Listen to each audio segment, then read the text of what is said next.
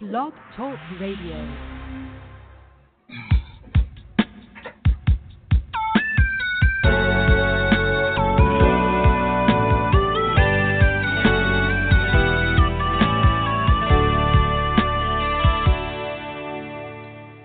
Good morning, afternoon, or evening, and welcome to Hope for Today.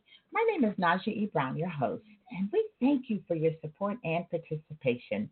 Hope for Today is an outreach program of Yield to the King Ministry, and our hope and prayer for our listening audience all over the world is that you hear something that is encouraging, life-altering, or prompting you to study the Word of God.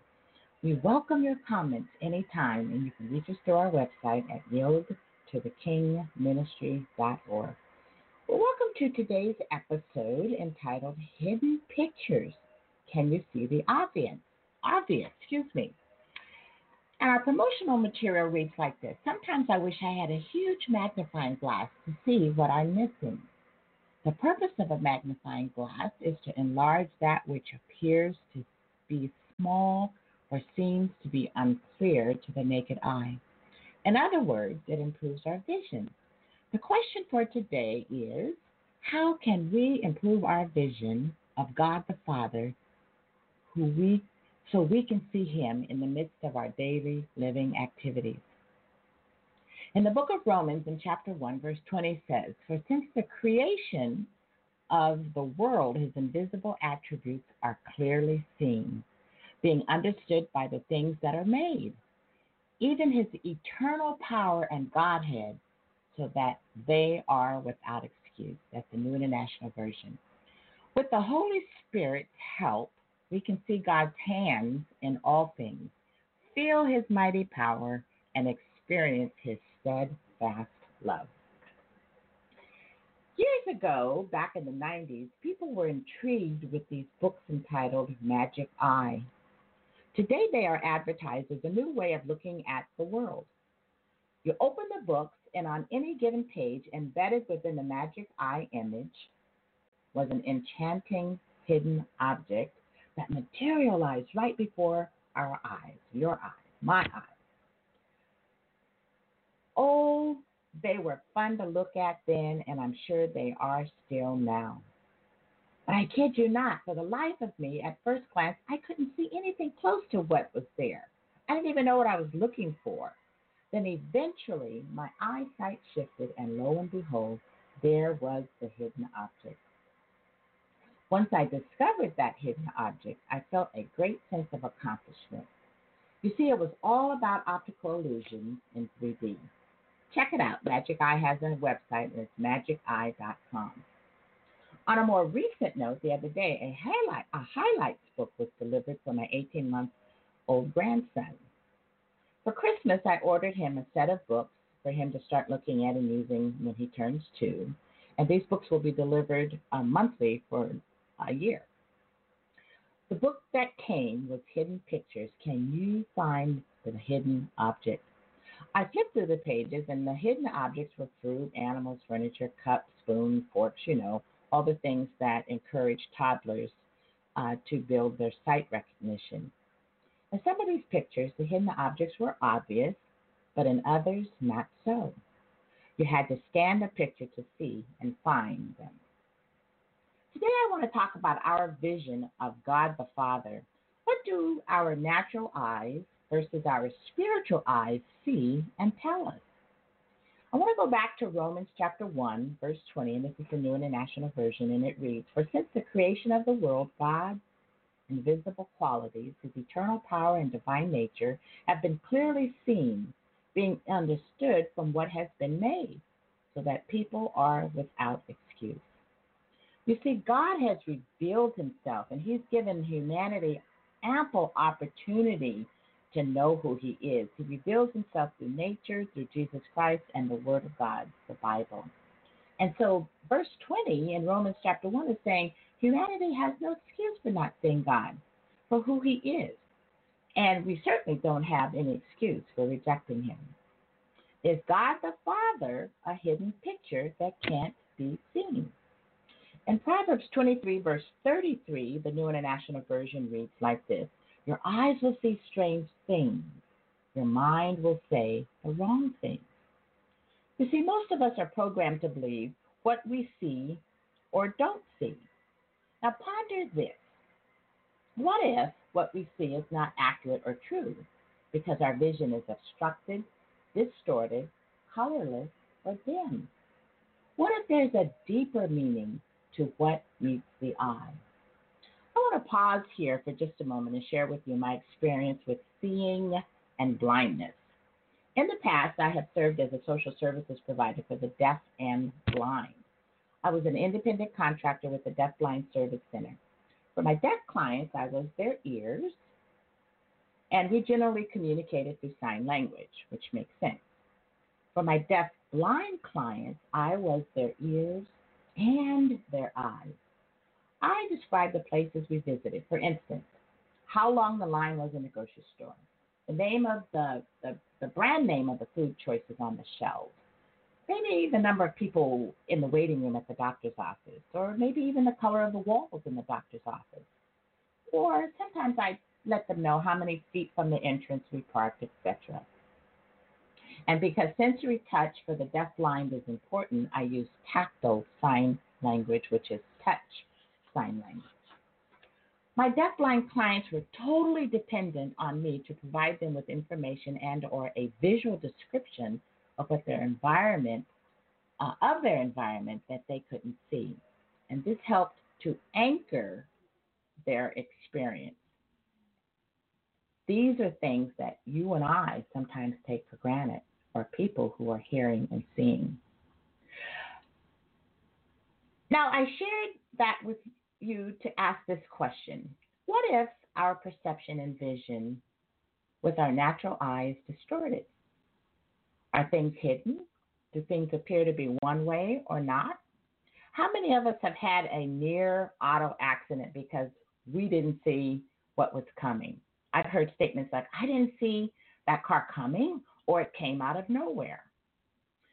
In Proverbs 29:18, the New King James Version, not the New International, but the King James Version says, where there is no vision, the people perish, but he that keeps the law, happy is he.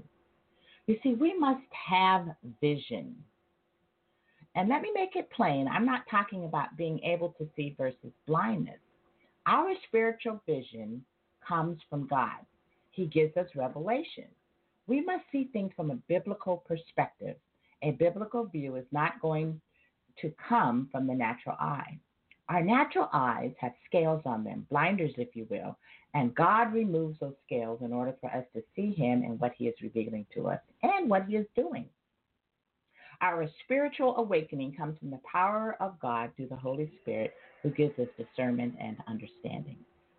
In 1 Corinthians chapter 2, verse 14, the New International Version, it says this, the person without the Spirit does not accept the things that come from the Spirit of God, but considers them foolishness and cannot understand them because they are discerned through the Spirit.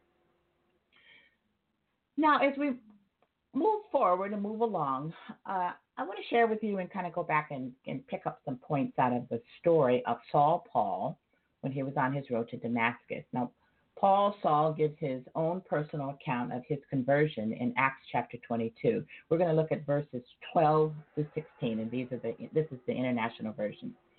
So in Acts 22, verse 12, it says, a man named Ananias came to see me. He was a devout observer of the law and highly respected by all the Jews living there.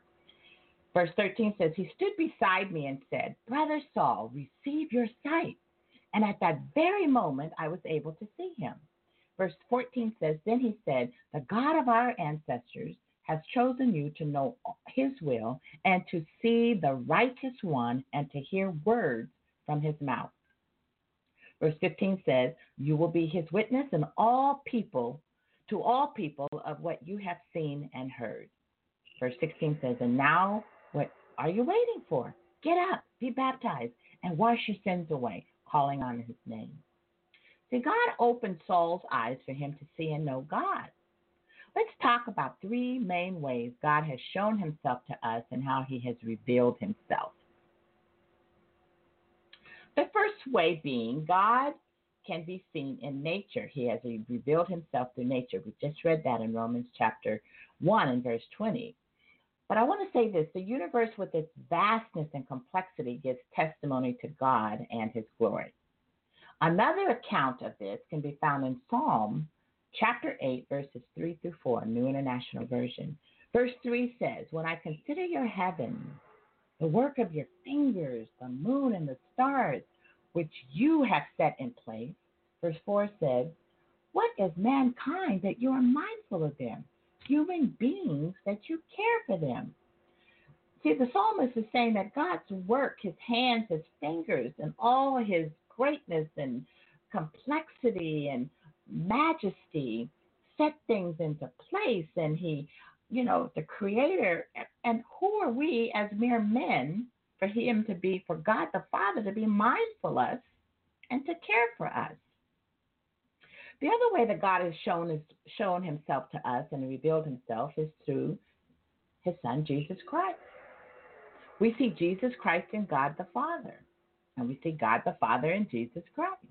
In Hebrews chapter 1, verses 1 through 2, the New International Version, it reads, in the past, God spoke to our ancestors through the prophets at many times and in various ways. Verse 2 says, but in the last days, he has spoken to us by his Son, whom he appointed heir of all things, and through whom also he made the universe. Jesus himself testifies that he had come to earth to reveal the will of God the Father. In Matthew chapter 11, verse 27, the New International Version, it reads, all things have been committed to me by my Father. No one knows the Son except the Father, and no one knows the Father except the Son, and those to whom the Son chooses to reveal him. The third way that God has shown himself and revealed himself is the Word of God testifies of God's existence. God has revealed himself through the written Word, which is the Bible, Scriptures, his precepts, and his principles. The Bible is God's revelation of himself to humankind. 2 Timothy 3:16 verses 2 Timothy, 3, chapter 3, verses 16 through 17, NIV reads like this. All scripture is God-breathed and is useful for teaching, rebuking, correcting, and training in righteousness. Verse 17 says, so that the servant of God may be thoroughly equipped for every good work. Now, in closing, God is not a hidden picture nor an optical illusion in 3D. He's real and alive as revealed to us through Jesus Christ. And Jesus promised to send the Holy Spirit who resides in us, within us. It should be pretty obvious, I think. We just have to see through the proper lens. There is a difference between a person who has accepted Christ and the one who has not. Two very critical distinctions are the believer in Christ is forgiven. His son's sins are forgiven. And number two, the believer in Christ has the gift of eternal life. In short, we can only see and value God's gift to us if we look through the proper lens. How many of us need to tweak our eyesight or need that magnifying glass to read? Think about this. Bifocals contain 2 lens powers. Trifocals have 3. Progressive multifocal lenses gradually change in power from the top half of the lens to the bottom, and thus contain many lens powers. The rest of the lens usually is for our distance vision. We just learned 3 different ways God has shown himself, has revealed himself to us through nature, through Jesus Christ, and Scripture. Now the challenge is for us to see him in and throughout our daily activities. God is always around us. We just have to adjust our vision and look through the proper lens so we can see him for who he is. And with that, may God bless you and keep you and make his face shine upon you and give you peace. We'll talk again in a couple of weeks. God bless you.